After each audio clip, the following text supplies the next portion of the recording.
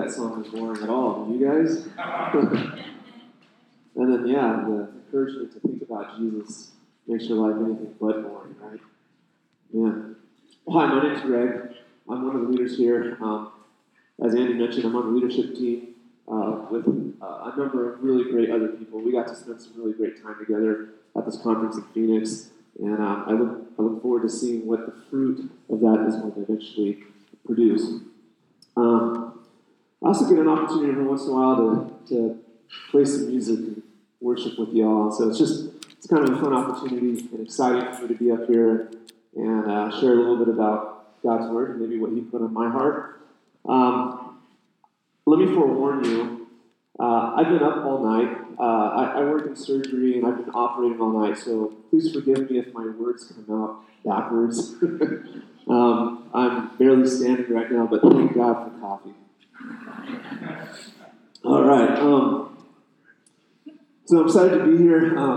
Hey, Jared. Speaking of exciting, we just did a family trip out to the snow, and it was a wonderful time. And I was thinking about this message, and I was thinking of a particular moment that I had with my kids.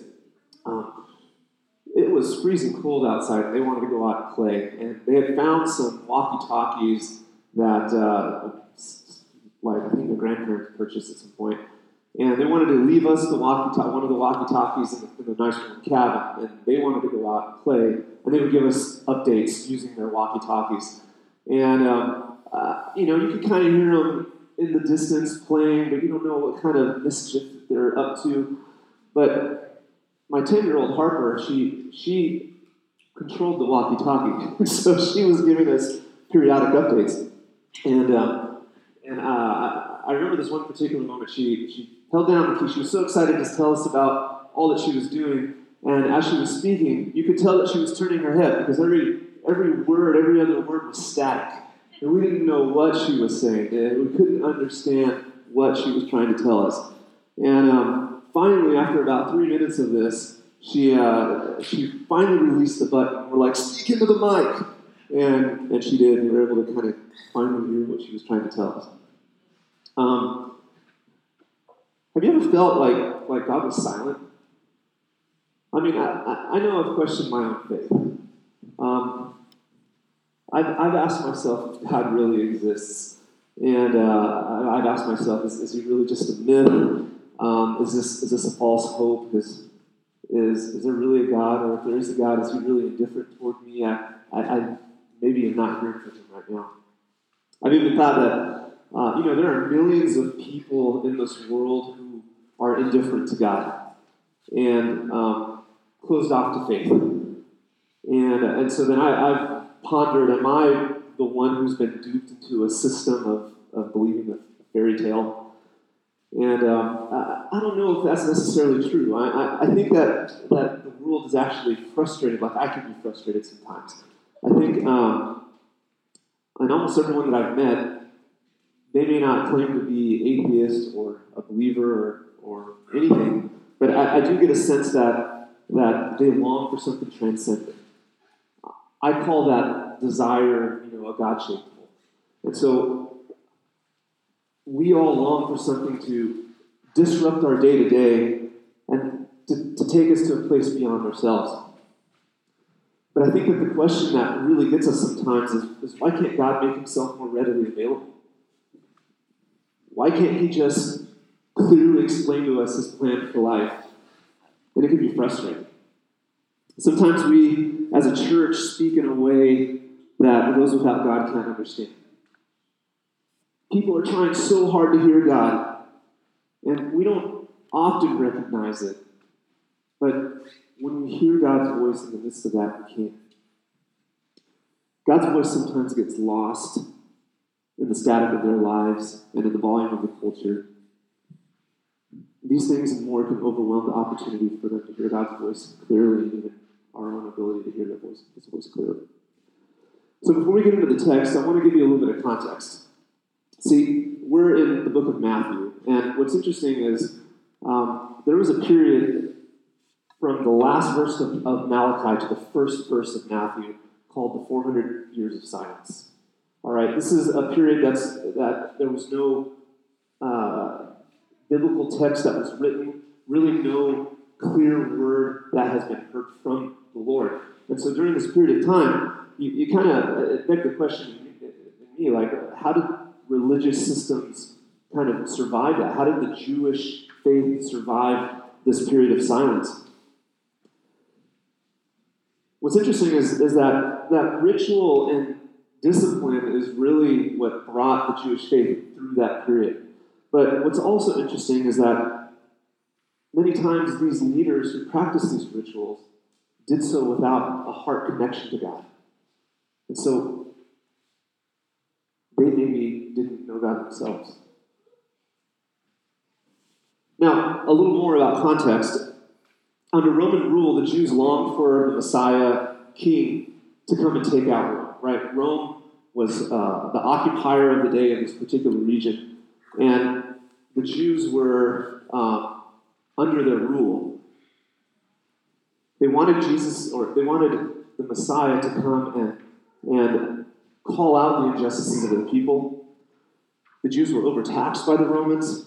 Most of them didn't live as any of the wealthy or powerful occupiers of the day. Is this bothering you? Because it's kind of sounding weird to me.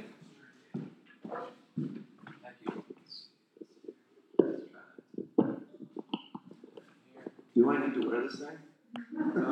You need it because it records the message. Okay, all right. But, All right, oh, that was nice. let's try a little further away. All right. How's that? I just don't want to be a distraction. Is that any better? Yeah. Okay. I'm pretty much a loud guy anyway, so I can do this. Not like Western. You get two brothers who got it. You got nice hands, man. Thank you. All right.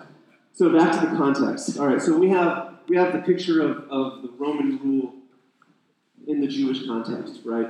And when you add to the oppressive rule of the Romans, the religious elite who were also using their position to manipulate and coerce others to heartless ritual, many people of the day were wondering if God even cared about them.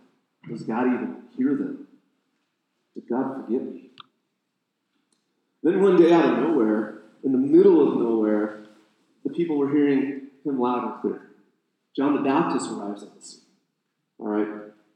Now, John the Baptist is kind of an interesting guy. He began preaching a message of repentance, and many people dropped what they were doing and went to be baptized. The religious leaders of the day hated John the Baptist because he wasn't polished. He wore clothes made of camel hair. He wore a leather belt. He ate locusts with honey. In fact, he came from what was known or thought of to be a place of darkness. He came out of the wilderness. The Jews of the day used to think that the wilderness or the desert was where demons or even Satan himself lived. Another interesting finding is that there's a stark contrast between John the Baptist and his dad, Zechariah. You see, after the 400 years of silence, God broke the silence through a priest that was actually very well spoken of in Scripture. Zechariah was John the Baptist's dad. He was in the temple when Gabriel came to him and said, hey, you're going to have a son, and he's going to prepare the way of the coming Messiah. And you're going to name him John. And Zechariah said, are you sure? Me? He said, I'm too old, my wife's too old. Are you sure that you mean to talk to us? And what's interesting is God, because of Zechariah's bad moment, his lack of faith in that moment, he actually took away his ability to talk. And that didn't come back until John the Baptist was born. They were trying to figure out what to name their son. And so they handed Zechariah like a pen and a paper and said, what are you going to name him? And he wrote down the word John. And then all of a sudden he was able to speak again. So we see a religious leader who's supposed to hear from God and maybe shatter the silence of the 400 years period of silence that God had. But he lost out on that opportunity. This guy was probably highly regarded in his lofty temple. On the other hand, when we see John the Baptist enter the scene, we see a rough guy who lives in the wild places, after being connected to God, coming with a message of repentance. And how did people receive that message? Well, when they heard this message, they thought, God hasn't given up on me yet. There must be more to this walk with God than the empty religious ritual being offered by the religious elite. And they flocked to be baptized. Then Jesus enters the scene. Jesus was baptized by John the Baptist, and the first thing that the Spirit of God does is it led Jesus himself to the wilderness, to the place where the demons had saved him. And this is where he was tested, and he confronted the enemy head on. Andy last week told us about the testing of Jesus in the wilderness. And what I want to kind of also let us understand as we discuss the context of this passage is that from chapter 4, verse 11, when the angels were ministering to Jesus after his time in the wilderness, to verse 12, almost a year had passed. So during that period of time was when Jesus was doing ministry in Nazareth, and he began his journey to Capernaum, which was like a 40-mile walk. And he also fulfilled his obligations as a son. He went to a wedding where he changed water into wine. He fulfilled his obligations as a son, his family obligations. So he was a good son and the Messiah simultaneously. A lot of stuff happened in between verses 11 and 12.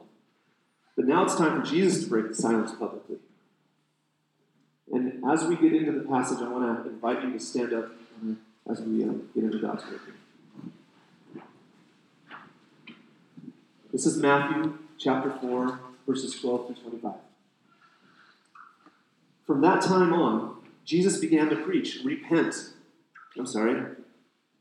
When Jesus heard that John had been put in prison, he withdrew to Galilee. Leaving Nazareth, he went and lived in Capernaum, which was by the lake in the area of Zebulun and Naphtali, to fulfill what was said through the prophet Isaiah. Land of Zebulun and land of Naphtali, the way of the sea, beyond the Jordan, Galilee of the Gentiles. The people living in darkness have seen a great light. On those living in the land of the shadow of death, a light has dawned. From that time on, Jesus began to preach, repent, for the kingdom of heaven has come near. As Jesus was walking beside the Sea of Galilee, he saw two brothers, Simon called Peter and his brother Andrew. They were casting a net into the lake, for they were fishermen. Come, follow me, Jesus said, and I will send you out to fish for people. At once they left their nets and followed him. Going on from there, he saw two other brothers, James, son of Zebedee, and his brother John. They were in a boat with their father Zebedee, preparing their nets. Jesus called them, and immediately they left the boat and their father and followed him. Jesus went through Galilee, teaching in their synagogues, proclaiming the good news of the kingdom, and healing every disease and sickness among the people. News about him spread all over Syria, and people brought to him all who were ill with various diseases, those suffering severe pain, the demon-possessed, those having seizures, and the paralyzed, and he healed them. Large crowds from Galilee, the Decapolis, Jerusalem, Judea, and the region across the Jordan followed him. This is God's words to us. Please be seated. So I want to ask you guys, what do we sound like? If we call ourselves the church, if you call yourself a follower of Jesus, what do we sound like? We see through Scripture a picture of what Jesus looks like, and a picture of what Jesus sounds like. But do we look like the religious elite?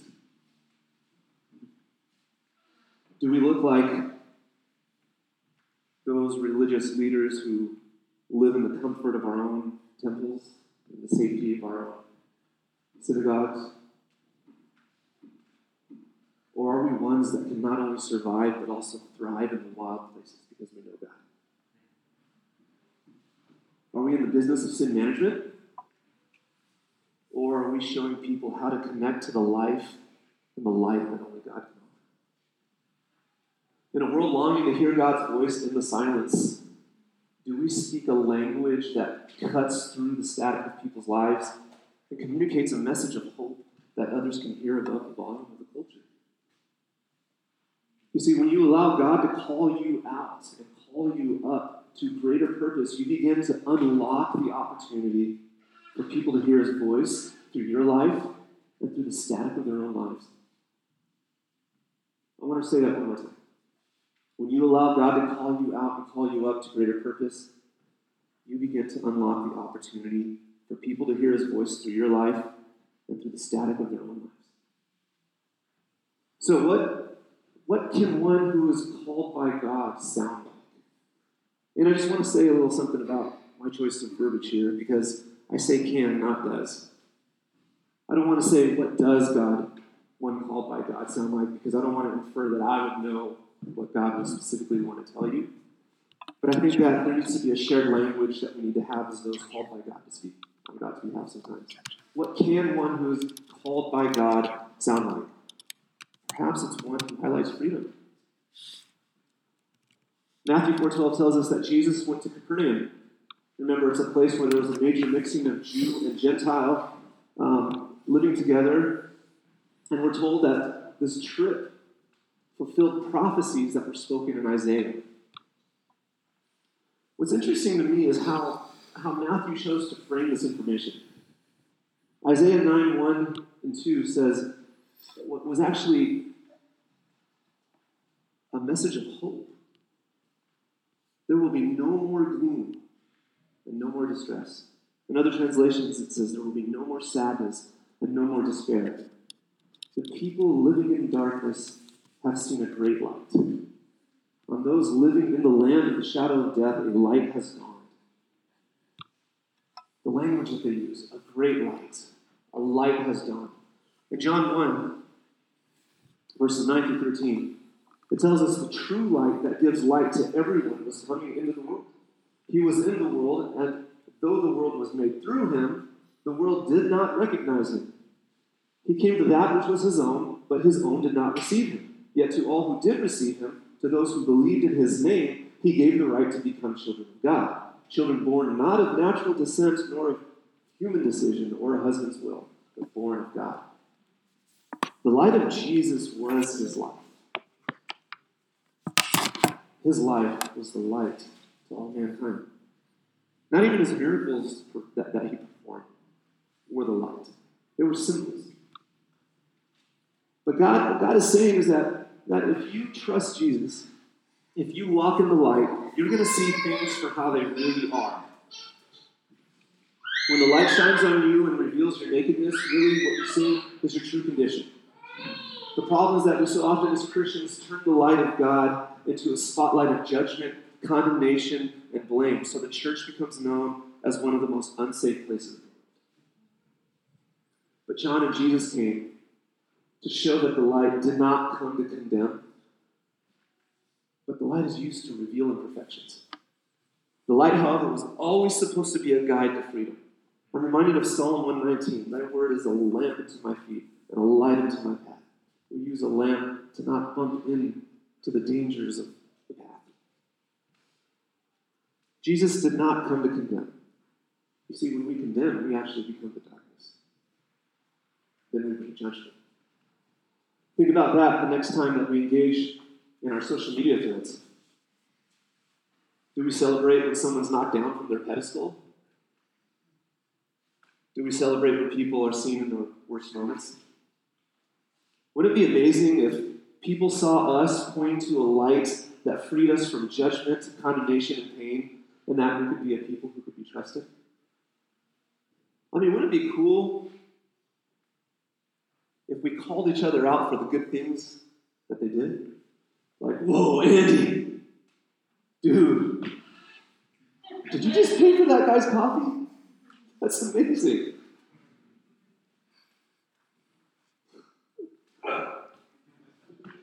I was just thinking, like, whoa, Hamilton, did you just give that guy your parking spot? But I didn't want to take it too far. You see, what if we were seen as a people who sought understanding versus being understood?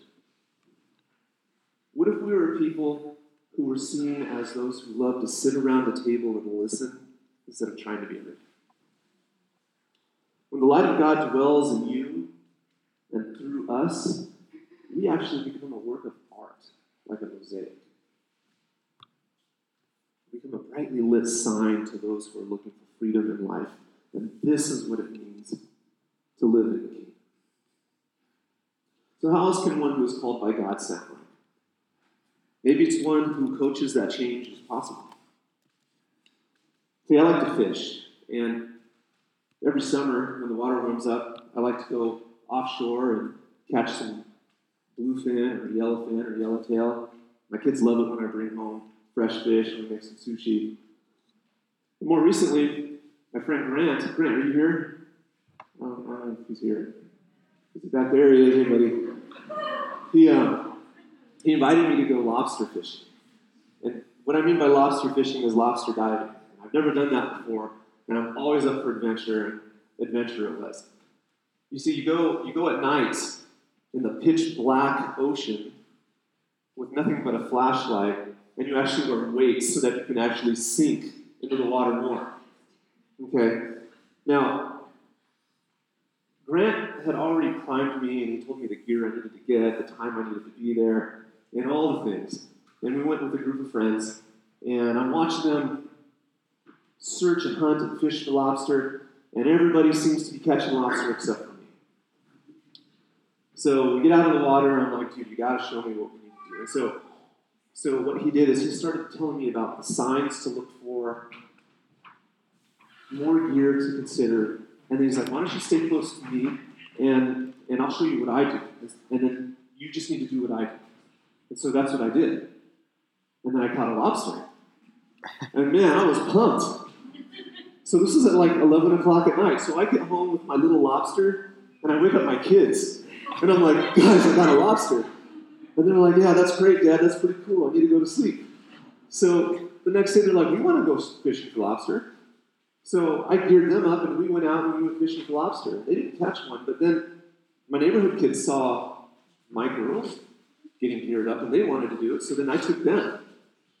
And then they started taking the other neighborhood kids lobster fishing. And then before you know it, I'm getting calls at 11 o'clock at night from the neighborhood kids saying, Greg, I caught some lobster. They caught more lobster than I did that year.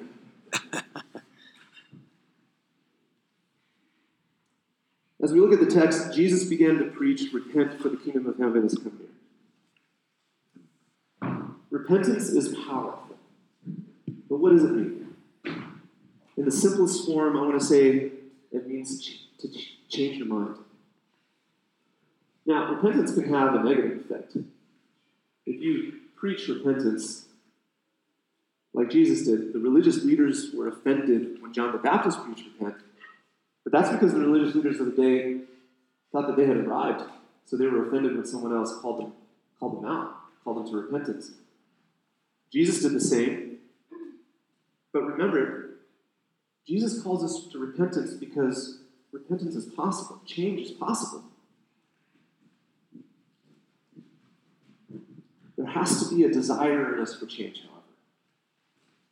Remember, when people heard the word repent, they heard in their minds that God hasn't given up on us. And it's true, because God hasn't given up on you, and God hasn't given up on me either. But the other part to this message is something that's probably a little lesser known. Jesus says, repent, the kingdom of heaven has come near. What does that mean? The kingdom of heaven has come near.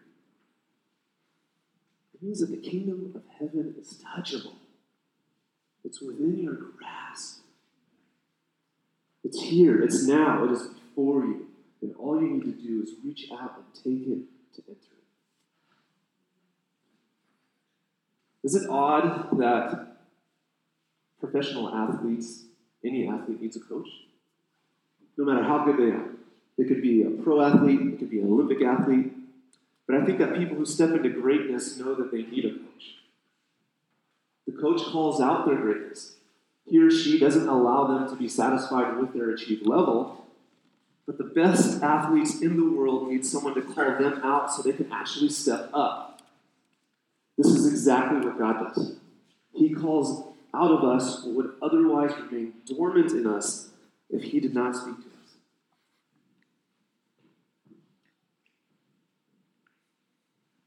As we move on in the text, we see Jesus walking along the Sea of Galilee, and he sees two brothers, Simon, called Peter, and Andrew.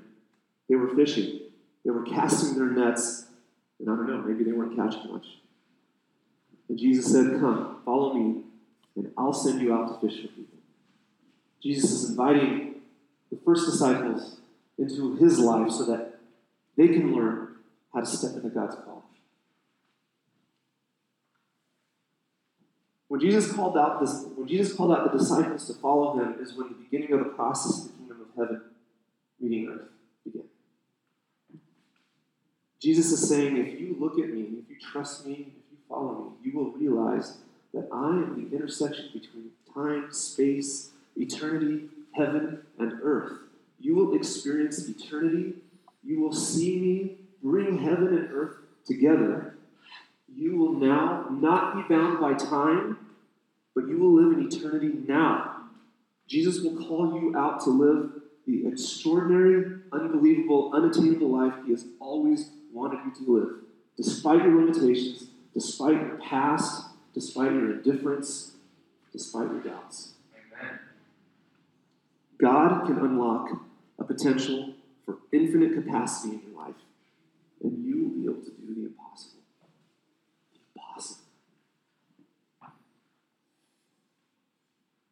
After his disciples decided to follow him, Jesus went throughout Galilee, teaching in their synagogues, proclaiming the good news of the kingdom, and healing every disease and sickness among the people. News about him spread all over Syria, and people brought to him all who were ill with various diseases, those suffering severe pain, the demon-possessed, those having seizures, the paralyzed, and he healed them. Large crowds from Galilee and Decapolis, Jerusalem, Judea, and the region across the Jordan followed him.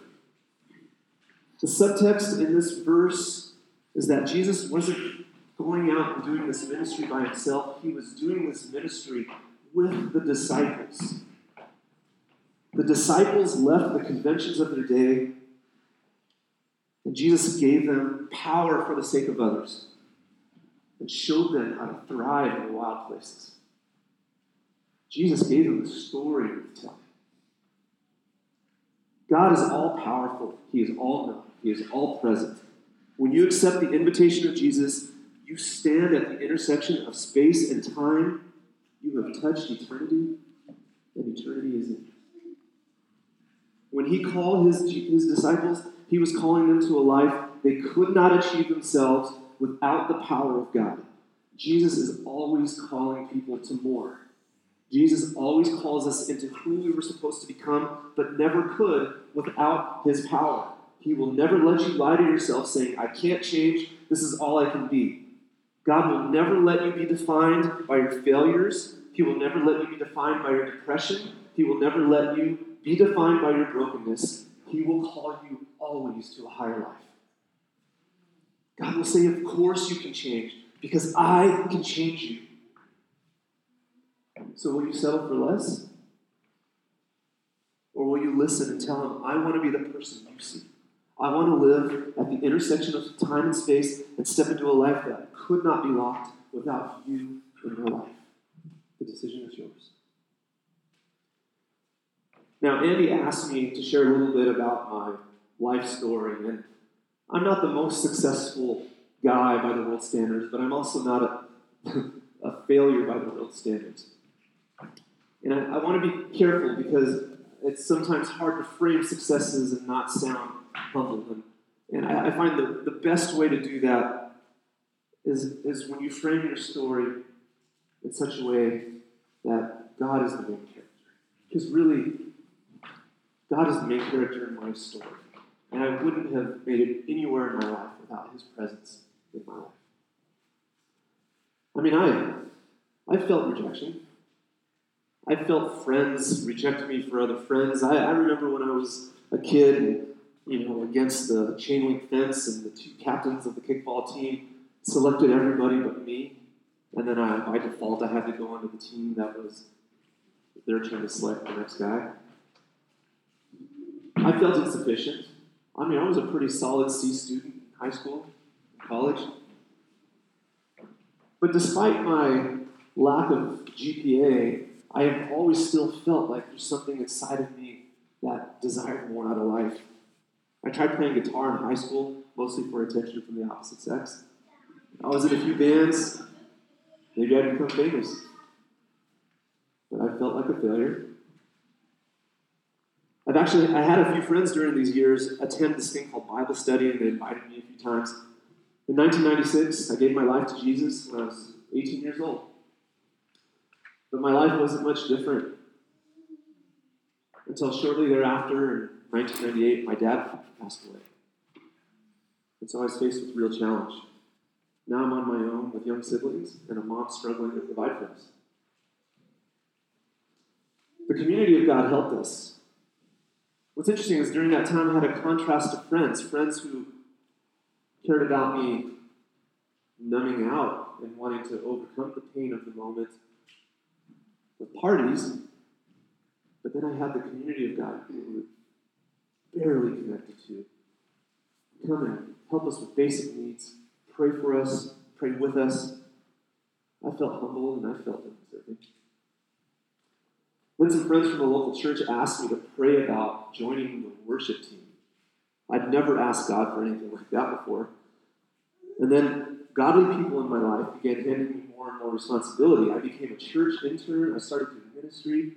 God took me to travels around the world to bring the gospel and music to places like Jamaica, different parts of Mexico and Peru. I was enjoying church ministry, but that still didn't feel like His call in my life. It didn't feel like the place I should stay. I finally finished junior college and thought it'd be cool to get a cool science job. And when I did, I thought I arrived at a pretty good place.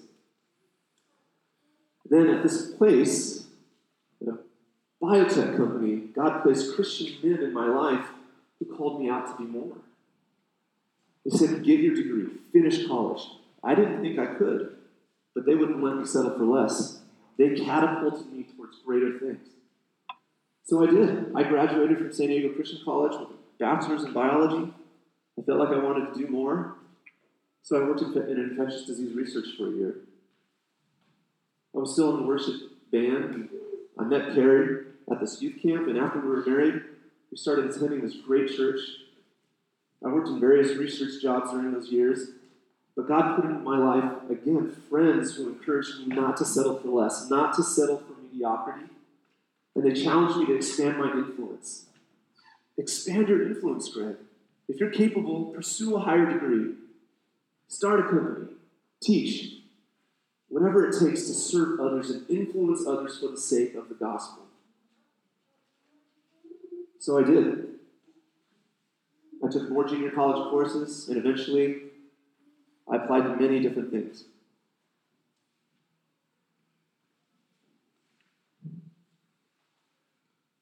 Sorry, technology fails.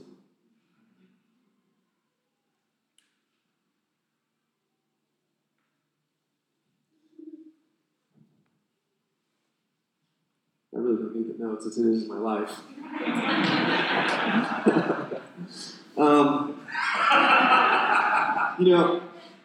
I went through a period where I'm really, really grateful that my wife is so patient.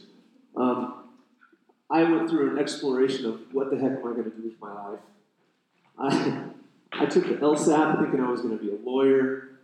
I explored paramedic school, being a firefighter. I even thought at one point that I was going to be an underwater welder paramedic. I've never scuba dived a day in my life. I don't know anything about welding or being a paramedic. I even was so involved with church at this point that I was considering seminary. And I actually got a full-ride scholarship to seminary. But I didn't step into that future. It didn't feel right. I remember having a conversation with Carrie's dad, who was a physician, and I remember feeling inspired in how he used his position as an opportunity for the gospel, but always being mindful of the ethics of that position. He encouraged me to consider PA school, so I actually applied to 8 different schools. And the one school that I wanted to get into most, because of my poor GPA, I was least likely to get into. So I applied, I prayed with my wife, and it was the only school that I actually got accepted into. So I felt like that was a clear sign from God, and I stepped into that future. And during that time, even though it was like 30 units a semester and a grueling curriculum, I started a kind of a small group in the midst of that. And the small group was simply us in a study room around a table, and it's the first time I'd been in a circular conversation with Catholics, atheists, and Muslims all around the same table having a conversation about God. Then I had no idea. I was humbled at the end of the year to realize that my colleagues awarded me the class leadership award, and I was just trying to step into my calling. But it didn't stop there. God called me to be a father 3 times in the pursuit I love doing. Now I work on people's hearts. I work in cardiothoracic surgery as a PA. I get to participate in life-saving surgeries. I get to harvest vein out of people's legs and use that to bypass blockages in the heart. I get to help with a miraculous, almost procedure called heart transplant surgery, where you get to see a dead heart reanimate into a live heart. What a picture of the gospel, if you think about it.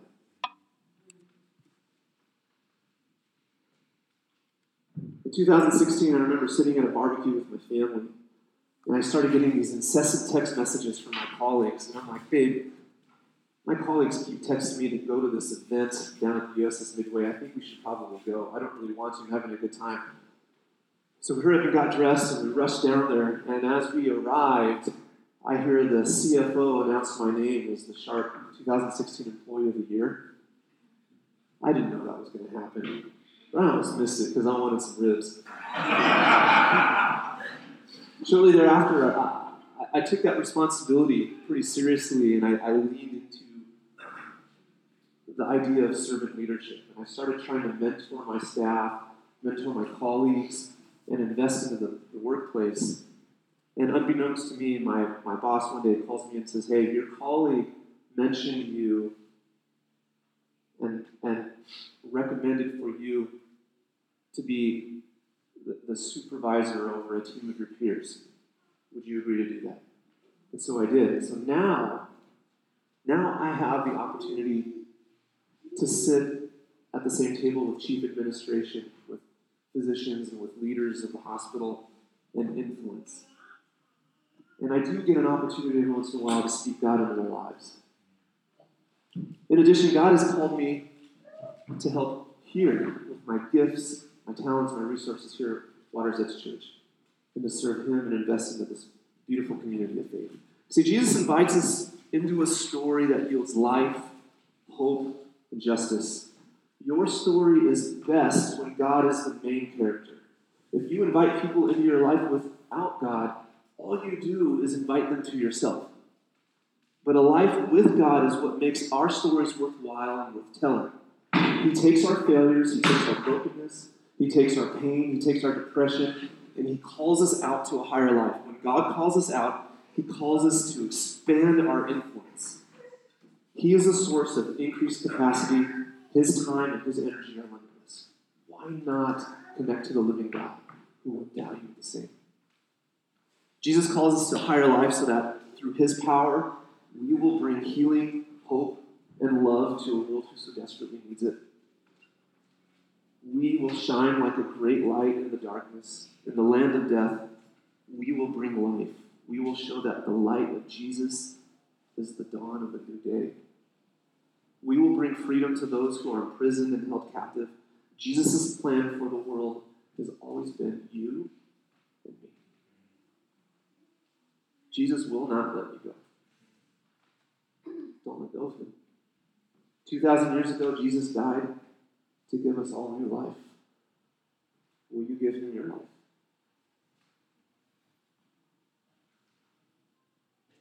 As we think about that, I want to ask that we just bow our heads and close our eyes.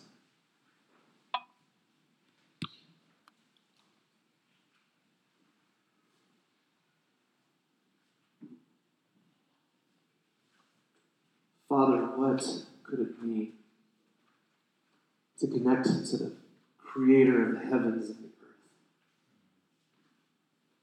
Please teach us how to live out what you call us to live out. Please teach us, Lord, how you see us, and to bring the kingdom of heaven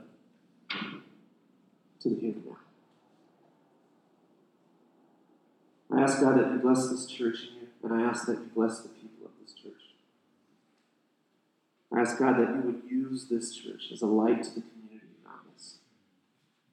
That we would be known as a people who sees the good in others, as a people who listen, as a people who reflect the very love of God to a world who needs it. In Jesus' name, amen.